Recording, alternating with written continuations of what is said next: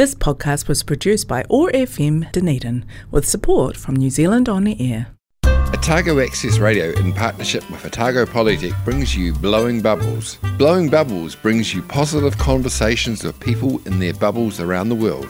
How are people living their bubble lives? Working from home, keeping kids entertained, and staying connected and getting exercise. And how are these things presenting us with the opportunities to find new ways of living?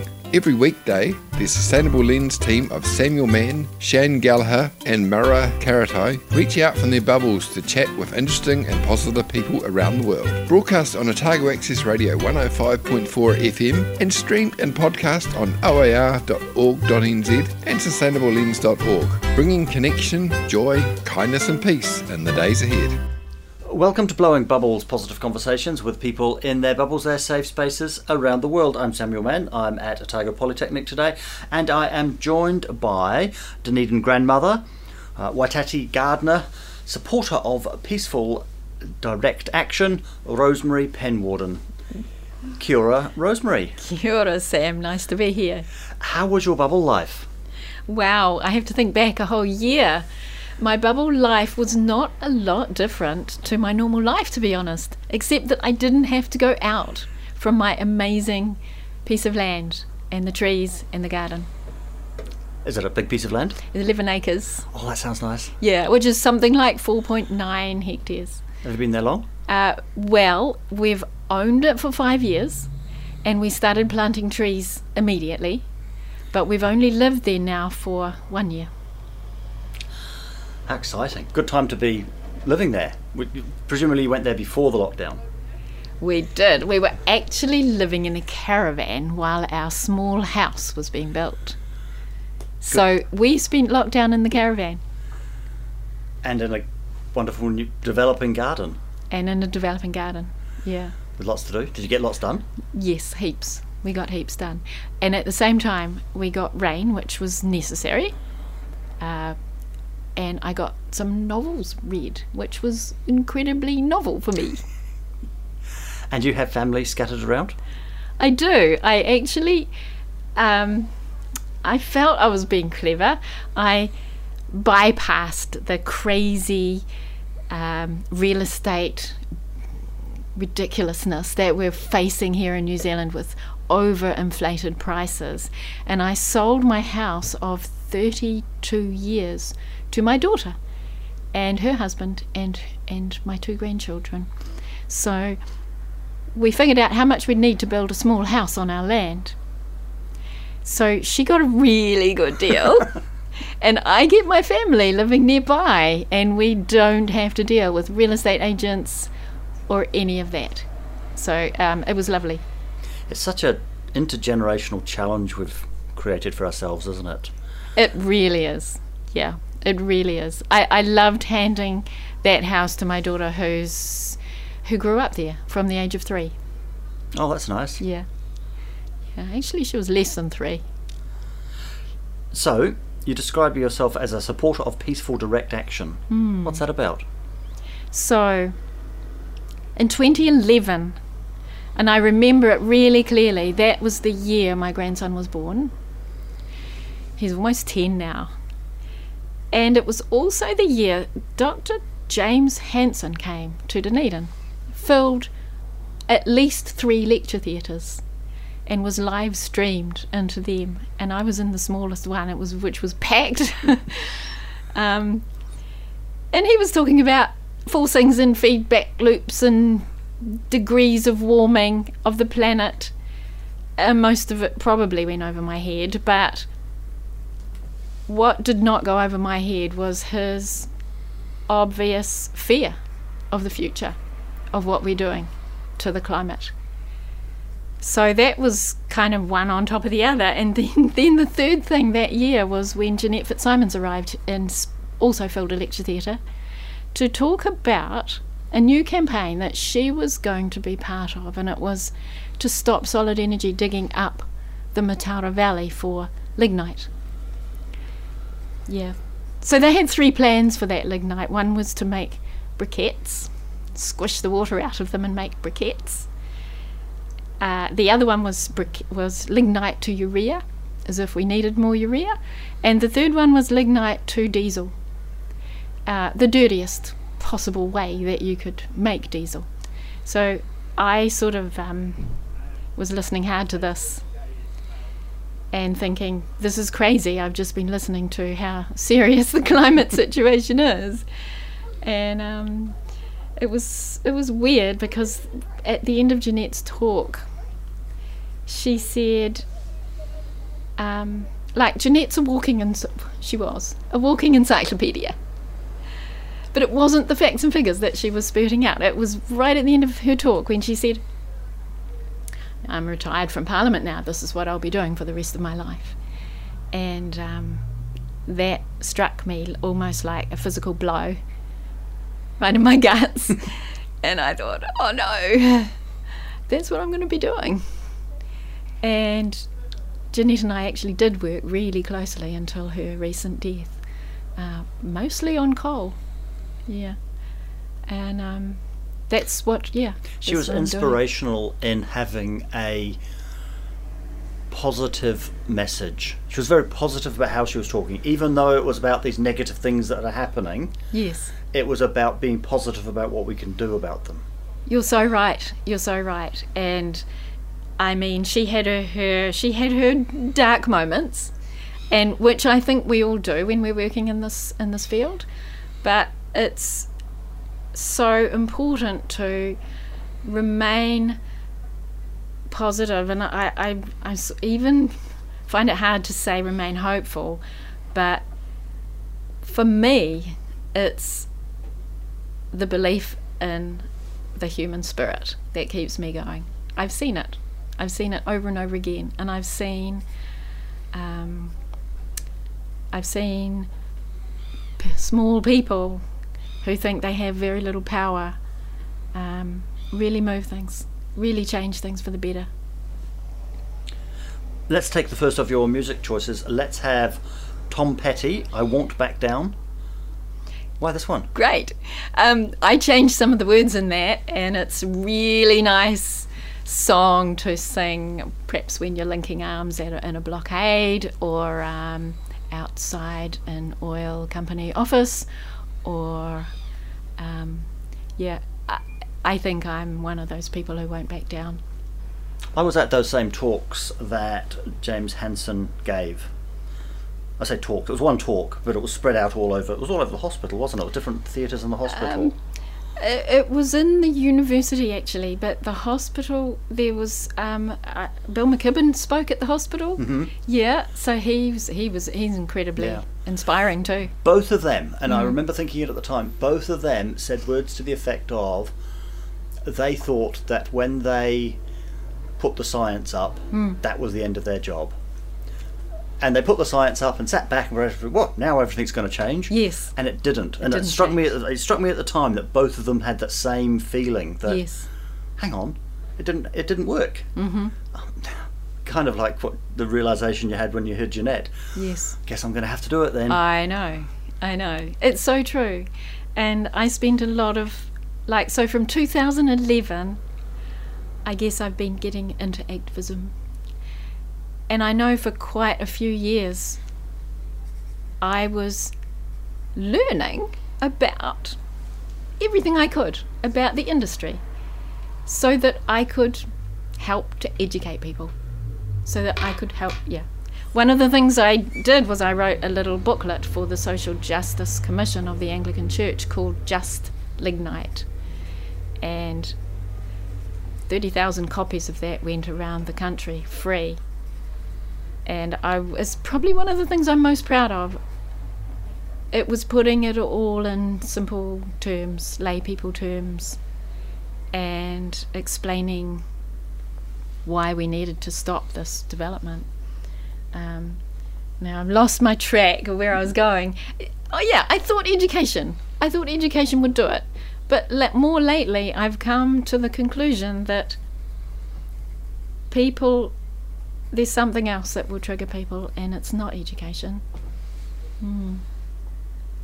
Have you always been interested in causes, not just in the environment, but you mentioned social justice there? Is it Is that you? Has it always been you? It is actually, and I can tell you probably my first protest was I grew up on a small farm near Wanganui, and I think my first protest was when my dad put my pet calf in the freezer and I stopped eating meat for a few months. I think they thought I would just wither away and die without meat, but little Honeysuckle was blind and he couldn't have her in the herd. She was a fantastic calf though. She was great at calf club. So that was, I guess, my first protest. Another time I remember, this is kind of animal related actually. I remember walking home from school and I saw some rabbiters badly treating a dog. I'm not going to explain what I saw, but I was just young, maybe 9 years old. And I just remember running all the way home, getting Mum to ring the right people, getting those people prosecuted. And I did not give up until those people were prosecuted for badly treating that dog. So this sense of justice is quite strong. It might be from growing up in a big family and being quite low down in the pecking order. But not giving up and knowing that you can or will take some responsibility for doing it. You could always not give up and sort of harbour that as an injustice, but it's something quite different to actually want to do something about it. To actually do something about it. Yes. Yeah. And I mean, this is the thing about the climate crisis, isn't it? It's so huge and it's so overwhelming. People don't know where to start and how to do it because we're just tiny on our own. We're nothing. Yeah.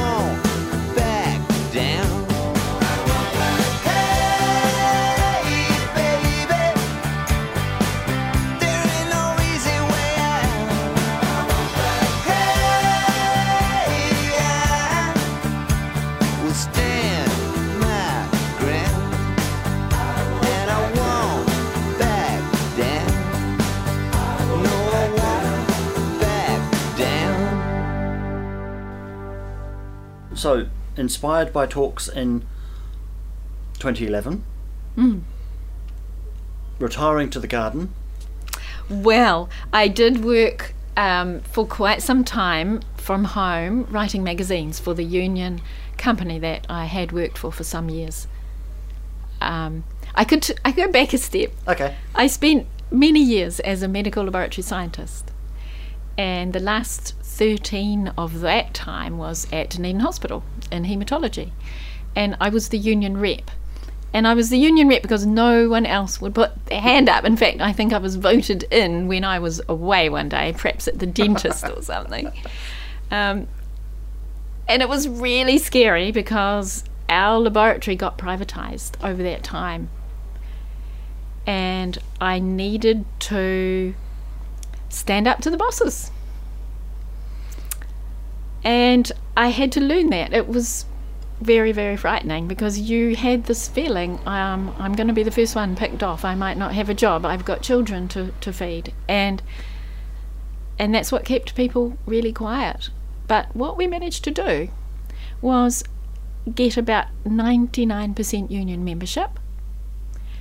The time that we were handed over like a chattel to the private employers, that's what we were. And we had to sign a new contract, and we all get together and sat down around the tea room, went through the contract line by line, discussed it, are we prepared to accept that or not, crossed out the bits we didn't want and signed them, and we all did it together.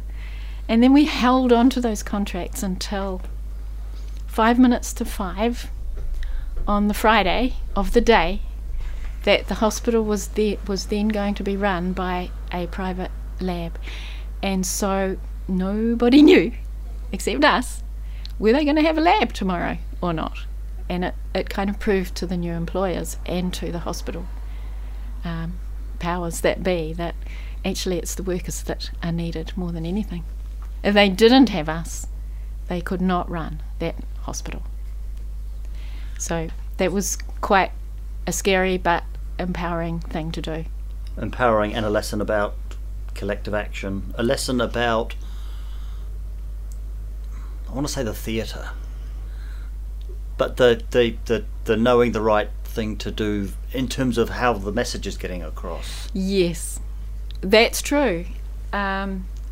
Yes, it was giving them a very strong message. But what I saw over that period of time, I mean, it took a long time to work up to that, but what I saw were, I don't know, some lab assistants. There were some people from the Philippines there. There were some others who never in their life had they had the opportunity to feel powerful. But as a group, we were controlling that whole thing. So, yeah, it was great. It was exhausting, and it was scary as hell. So that gave you a taste of making a difference. It did. It did. And I think now that it was a training ground for the biggest fight that humanity has and will ever face. And that's climate change. Absolutely. Why climate change? There's lots of other stuff. So, okay. I think that biodiversity collapse right is in the same as a symptom of the overconsumption model that we have. Yeah. And probably as important as climate change. Yeah, I should. Why climate change? Yeah, I should really modify what I just said, because I totally agree with you. Climate change and ecological collapse, you can't separate. So yes, we are talking about them, and they are both symptoms of a economic model that is telling us we need to grow at all cost, that we need consumption endlessly on a finite planet. I mean, that's a bit of a cliche now, but this is the crux of it. We have an economic system that is at war with the planet, and this is I don't know if it was Naomi Klein who said that. So Yes, the climate is one of the limiting factors. Ecological collapse is one of the limiting factors. Who knows, it might be the food system that goes first. It might be the fires. It might be the huge areas that are going to become uninhabitable. But this is what we're facing. I call it the climate crisis. It's the climate and ecological crisis. And we've got to find a way to lessen that crisis as fast as we possibly can. Bubble Sprite of the Forest of Orokonui, Dunedin's favourite goddess, Tahu Mackenzie. Kia ora koutou, ngā aroha nui ki a koutou, ko tahu hau. I hope you're all having the best day, beautiful superstars, in your beloved universes. I really hope, wherever you are, whatever's happening around you, this journey that we're all on together is proving to be very rewarding, very sustaining and illuminating for you, who you are. A triumph of nature's perfect, unique and he making space to thank you. So I know that for all of us, we have been through a very challenging and fascinating time together for the last more than a year since the pandemic began. I'm so grateful for fighting together each day. It really makes such a huge difference to me. Thank you to Sam and the whole Blowing Bubbles team. Thank you to you all for having me, and what a gift it is that we can share this time together, that we can acknowledge co-evolution with all life in an infinite and celebrate the realities that we're all individually and collectively experiencing this time. So I know for me that more and more I am really fascinated and really nourished by this life experience that we are all sharing, and something that I'm really enjoying particularly at the moment is celebrating that appreciation of reality and acknowledging that as a species we have such a capacious imagination and we can really enjoy fantasy in the realm of unreality or the realm of potentiality, and this can be so helpful. This can be such a wonderful tool for us in terms of making the life that we want. But reality, of course, has to be our guiding light, has to be our grounding and our embracing truth that surrounds us. And of course, reality, like everything in life, can be so many things at once. We can celebrate different aspects of the whole, but our reality carries within it so many different simultaneous truths. Something I'm enjoying at the moment is really appreciating that we can feel different things at once, we can be different things at once, and we can make the choice about which aspects of ourselves we want to encourage to come forward as tools for us when we are moving through different states of emotion, that we can choose how we want to experience those, again returning to that sense of reality as our underpinning. I think as a species we desire a sense of the absolute, and more it's so important to recognise that there are all these simultaneous realities. So our beautiful paradise planet, I know that we would love for it to be a certain way immediately. I know that for ourselves we would love ourselves to be a certain way immediately in our relationships and our projects and all these, everything that we do. I know that we would love for it to be the absolute best that it can be, this idealised, imagined reality. But I think it's so important for us to recognise that we are part of a very long and very precious process and journey, and the most important thing to do is give ourselves and each other and our paradise planet and our consciousness the time that we all need to grow and to co-evolve and to actualise that potential in reality. So I really hope that for you, whatever aspects of yourself and your reality you're navigating at the moment, this is unfolding in a really supportive way for you. And I look forward to talk to you again soon. Thanks. Ka kite. You're listening to Blowing Bubbles. We're talking with Rosemary Penwarden. You're talking about a cliche before, and one of the things that's come to my attention in the last year or so is that the activities that we're doing are actually starting to come to terms with the cliche of thinking global acts local. I don't think we had it before. And I think now there's a lot of action that's happening that is working. Yes, there is, but I've also come to a new conclusion about all of that.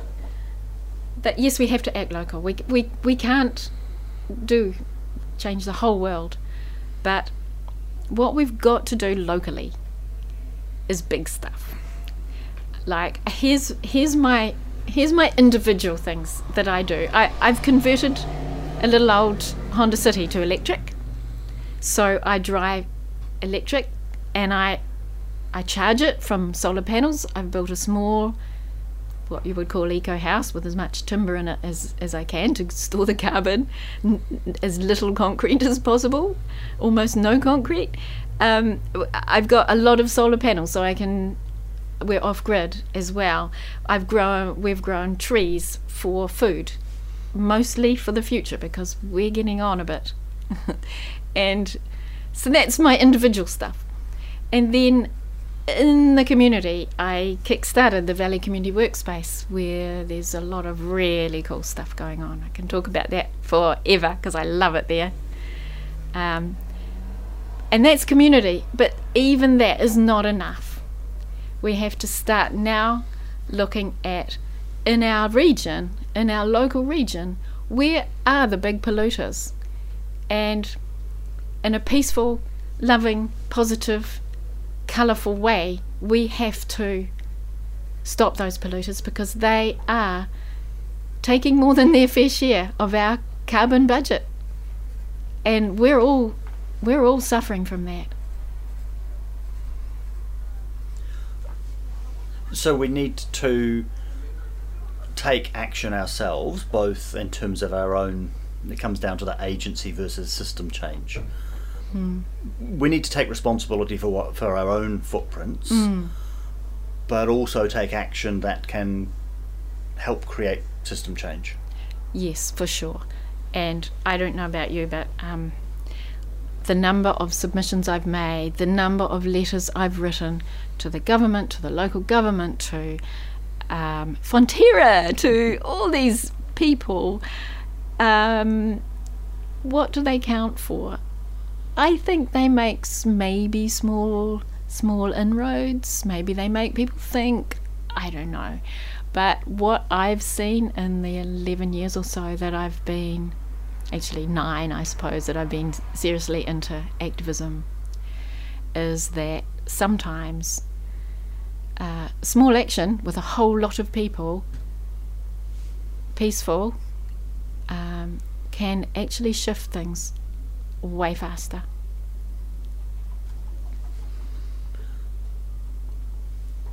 And it's important to you that it's non-violent? It's absolutely crucial that it's non-violent. I'm a non-violent person. I can't even kill a bee. I couldn't even kill a wasp the other day. I got a picture of it, showed it to Derek, and we figured out it was a German wasp, and it's allowed to be there. I like the chant that we're non-violent, how about you? Because it's quite disarming. It's still got enough oomph to it to actually, be a thing that people can get behind and Yes. and know that, expressing their emotion. Yes. But it must be hard to be violent against somebody that's singing that. Well, I saw the police being violent at the town hall a couple of years ago when that was being chanted, and that's actually why it came up. I think somebody thought of it, but yeah, a young friend really hurt her knee, and it was absolutely the police who did that. However, I absolutely refuse to be violent towards anyone, and that includes police.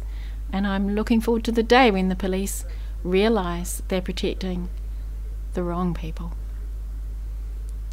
I was watching a feed that somebody was doing at Ravensbourne for the, what's it called, the blood phosphate, is that what it's referred to as? Right, blood phosphate, yeah. And I thought the police did a really good job of not interfering, even though there was somebody who was trying to get in with their giant ute. Mm. The police, I've forgotten who it was that was doing the feed, Fiona or someone. It seemed like quite a good interaction to me. It seems as though while they might not be on your side, that they would like to get it. I think the police do an incredibly hard job, and I remember talking to some school children a few weeks ago, and one little boy came up to me and said, "My dad's a policeman," and I said, "That is a wonderful thing to be. That shows, good on him, and you should be really proud, because police do an important job." I just have seen probably some bad apples doing things that they shouldn't do, but I'm not going to let that stop me from being non-violent. Yeah. And non-violent action is still action. You're still getting involved, you're still doing stuff. So what have you done in the last year or two? In the last year or two? Yeah. Well, one of the things that I did was I climbed up with 27 or 8 others onto the Scandi Atlantic, which was an OMV support vessel in the Timaru Harbour, and spent nearly 3 days on that ship, and got arrested, got charged, and I think 4 of us out of 27 got actually charged and convicted for willful trespass. So that was a long drawn out affair. It was one of the things that OMV was having to deal with. Was basically a lot of people were against the deep sea drilling that's been going on for a long time. I'll never forget the judge in Timaru Court and what she said about the 4 of us. We were all quite nervous about this. I think it was all of us. It was our first actual conviction. She said 100 years ago the suffragettes were being labelled as troublemakers and ratbags and even thrown in jail at times, but now they're seen as leaders. And she said, in the future, you 4 may be seen as leaders, which blew me away, really did. I don't think of myself at all as a leader. I'm just a grandma who cares. If you are leading, how many people do we need to convince? Are these actions preaching to the choir, preaching to the congregation, trying to convince the people who aren't in the church at all? Who are you aiming at? Well, every action's different, really. A lot of the time we're only talking to the company or the government with our actions. I will admit I was involved in the first stopping of the train, and from there I've also started a petition to Grant Robertson and to David Clark, who are the ministers, the shareholding ministers of KiwiRail, asking them to take KiwiRail out of being a state-owned enterprise and back to being a government-run department, so that they don't have to make a profit by hauling the dirtiest fuel on the planet, and so that we can get on with making KiwiRail an important part of our future. We've got to get the freight off the roads, we've got to get the people off the roads, we've got to build KiwiRail up to be a really first-class passenger and freight hauler for this country, for our kids. So the activities in stopping the train, because the stopping the train is not actually about preventing the coal from ever getting to Clandeboy, because you're stopping it for a few hours. So it is about the message. It is about getting the attention. So when you say you, I'm not involved. But yeah, so I'm part of a group called Extinction Rebellion Otapoti, and I don't know if you've looked at how Extinction Rebellion works. It's very much a group of diverse people. We've got retired people, we've got students, we've got professionals, all sorts of people. got grandmas. And basically, if you agree to the kaupapa, which is non-violence, then if you have an idea, and if you have enough people who agree to that idea, and if it fits a strategy that may have been agreed to, then you can act independently. I guess what I'm saying is there's no hierarchy. So I'm kind of busy with other stuff at the moment. My partner's not too well just now, and so I'm not having anything to do with the trains, except I was really happy and really keen to put this petition through. Yeah. Maybe I was meaning you in a global sense, in terms of the desire to make a difference. One way to do it would be to physically stop the coal getting there. Right. Another way is to stop the train for a bit and bring it to the attention. Yes. Bring it, get it into the newspaper, so that when Grant Robertson is reading the letter from you, he can join those dots. Exactly. And it's really a lot about strategy, and it's a lot about where can we make a difference in our little part of the world. Let's take Anoni 4 degrees. It's only 4 degrees, it's only 4 degrees. It's only 4 degrees, it's only 4 degrees. It's only 4 degrees, it's only 4 degrees. It's only 4 degrees, it's only 4 degrees.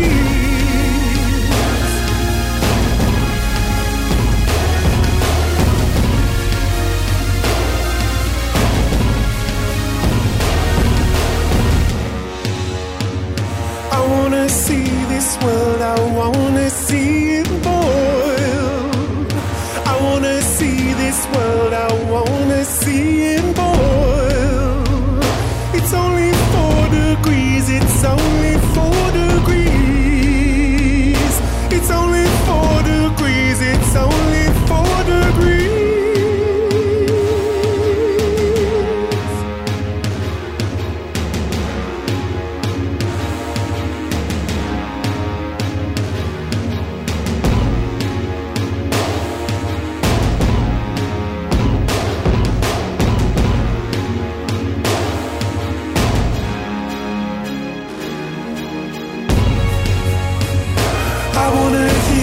Dogs crying for water. I wanna see the fish go belly up in the sea. And all those lemurs and all those tiny creatures, I wanna see them burn, it's only 4 degrees.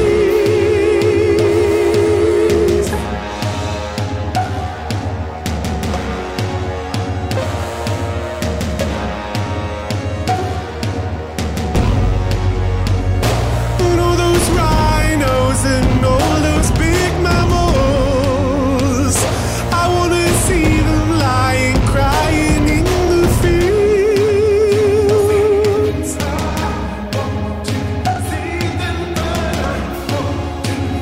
I wanna see them burn, it's only 4 degrees. I wanna see them burn, it's only 4 degrees. I wanna see them burn, it's only 4 degrees. I wanna burn them, I wanna burn them. I wanna burn them, I wanna burn them. I wanna burn the sky, I wanna burn the breeze. I wanna see the animals die in the trees. Let's go, it's only 4 degrees. Let's go, it's only 4 degrees. Let's go, it's only 4 degrees. Let's go, it's only 4 degrees. I wanna burn them, I wanna burn them.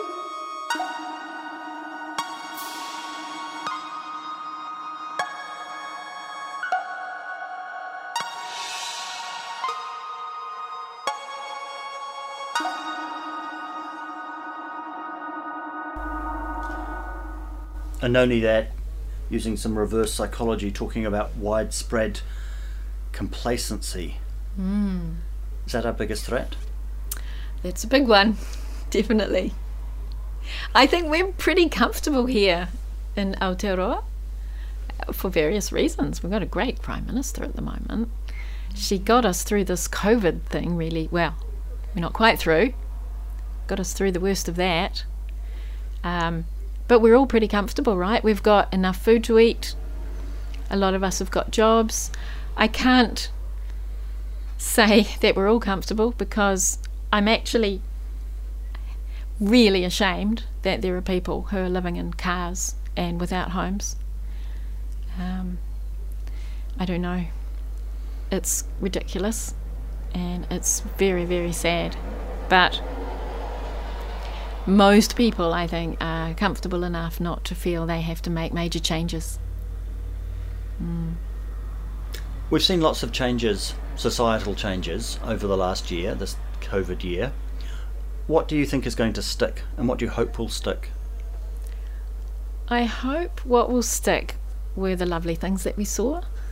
I hope what will stick is the community that kind of showed up. The little things like putting a teddy bear in your window. I mean, people looking after each other. For me, and this is something I've been working on for years now, but paying more attention to my immediate world, which is, I mean, I got a bit obsessed with figuring out, and it reminded me of being a school kid at Calf Club, figuring out every single grass and weed on our land, and identifying them again, you know, the ryegrass and the cocksfoot and the all the different clovers, and it's like paying more attention to simple things. They give a lot of joy. So what lessons do you think we can take for the big threats that we face, the social injustice, biodiversity collapse, climate change, from how we've responded to COVID? Well, there's a huge lesson in there, and that is that we can change. We can change on a pinhead if we have to. I mean, I just remember the quietness of the lockdown. There was nobody on the highways. There was no aeroplanes in the sky. It was just, honestly, my dream come true. It's what we need again. We need that. We need that change. That's how big it has to be. I remember the day just before we went back to level 3 or level 2, thinking, tomorrow we're not going to be able to walk down the middle of the road. We're going to go back to rushing about. And we did. It's kind of sad, eh? I know. I've felt the loss quite, I felt that loss. I felt that sadness. And it's almost as if people forgot how to be kind again. It's like straight away, they're back into it. And honestly, I'd come back to the system, the economic system we are trying to slot our little human selves into.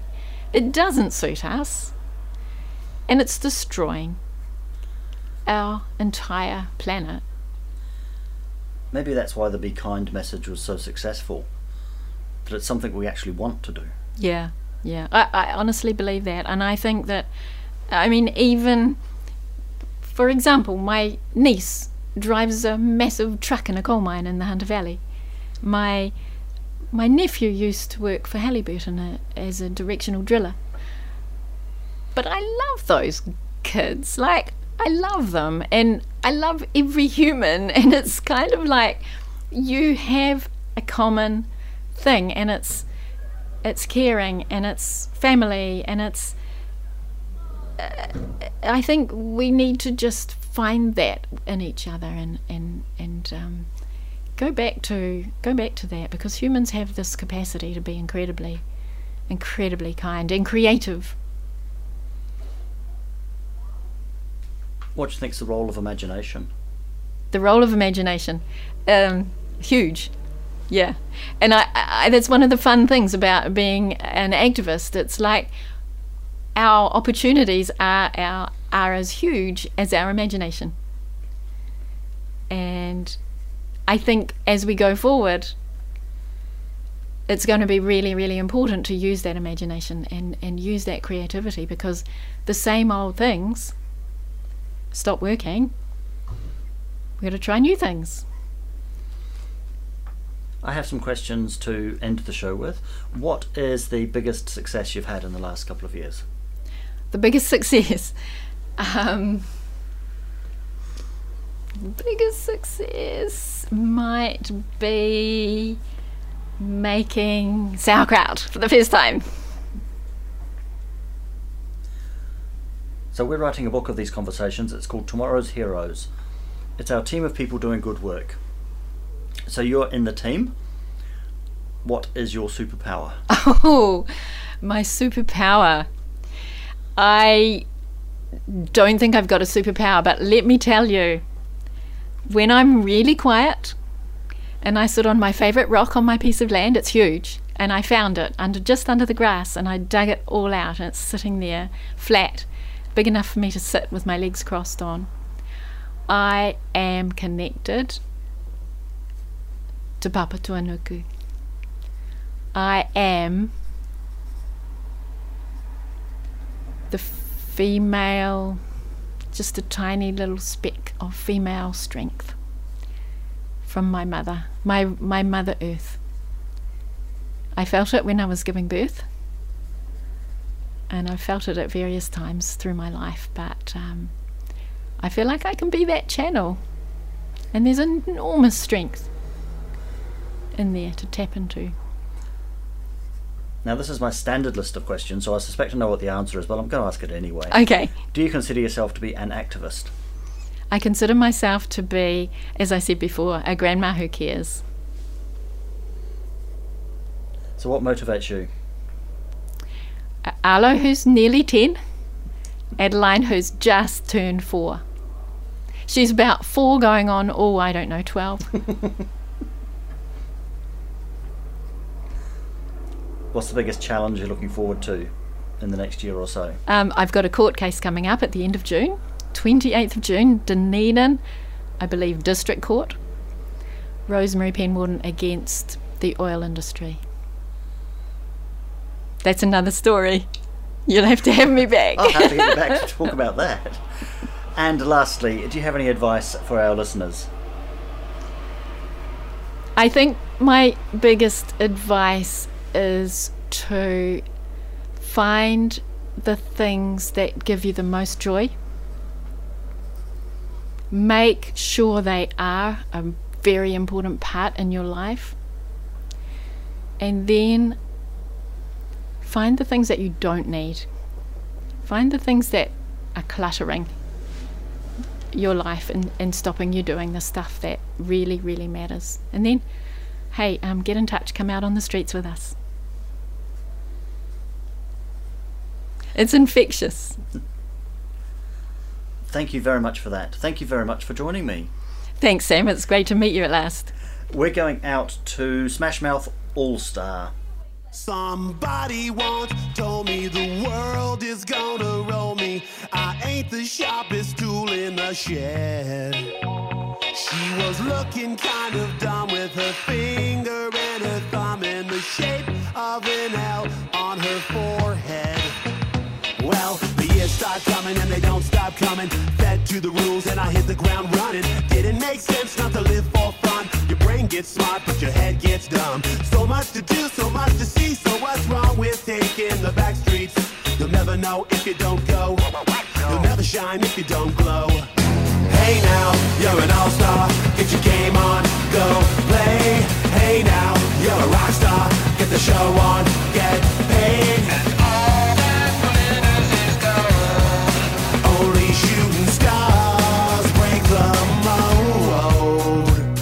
It's a cool place, and they say it gets colder. You're bundled up now, wait till you get older. But the media men beg to differ, judging by the hole in the satellite picture. The ice we skate is getting pretty thin. The water's getting warm, so you might as well swim. My world's on fire, how about yours? That's the way I like it, and I'll never get bored. Hey now, you're an all-star. Get your game on, go play. Hey now, you're a rock star. Get the show on, get paid. All that glitters is gold. Only shooting stars break the mold.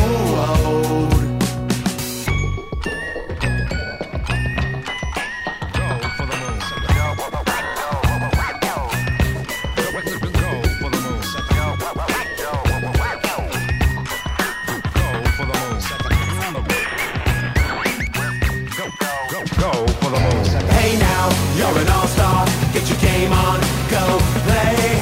Hey now, you're a rock star. Get the show on, get paid. And all that glitters is gold. Only shooting stars. Somebody wants. You've been listening to Blowing Bubbles, positive conversations with people in their safe spaces, their bubbles, around the world. We're brought to you by the Sustainable Lens team, which is brought to you by Otago Polytechnic. We broadcast on Otago Access Radio every Monday, Wednesday and Friday afternoon at 3 and streamed and podcast on oar.org.nz. You can find us on Facebook and subscribe wherever you get your podcasts. We had a contribution today from Tahu Mackenzie. This is Smash Mouth's All Star.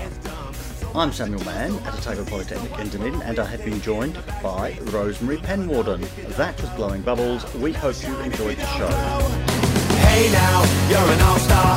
Get your game on, go play. Hey now, you're a rock star. Get the show on, get paid. And all that glitters is gold.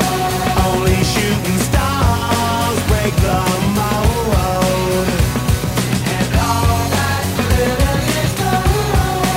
Only shooting stars break the mold.